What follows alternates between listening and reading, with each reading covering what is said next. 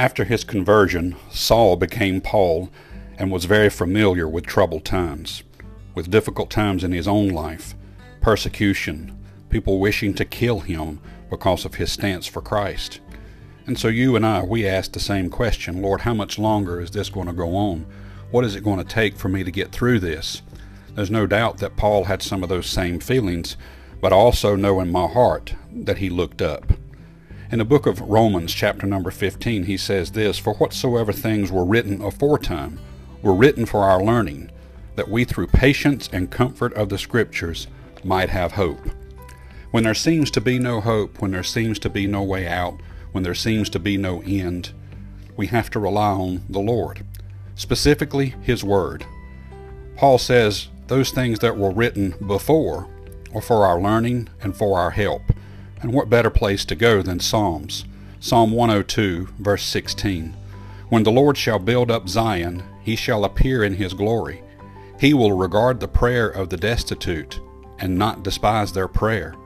This shall be written for the generation to come, and the people which shall be created shall praise the Lord.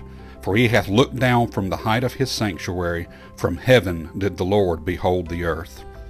To hear the groaning of the prisoner, to loose those that are appointed to death, to declare the name of the Lord in Zion and his praise in Jerusalem. The Lord hasn't taken his eyes off the situation. He hasn't taken his eyes off of you. He knows the timeline. We don't. And he requires us, implores us, to have faith, to look to him for the answers, to go back to his word and see what he said back then and how it applies today. It says we can learn from the past. We can learn from our past. We can learn from the past of the people of God. And so let's read the Psalms. Let's read the Scriptures. Let's go back and see what the Lord said in the past, that we may find hope, that we can find answers, that we can find what may be next. Don't lose hope. Don't lose favor in the Lord.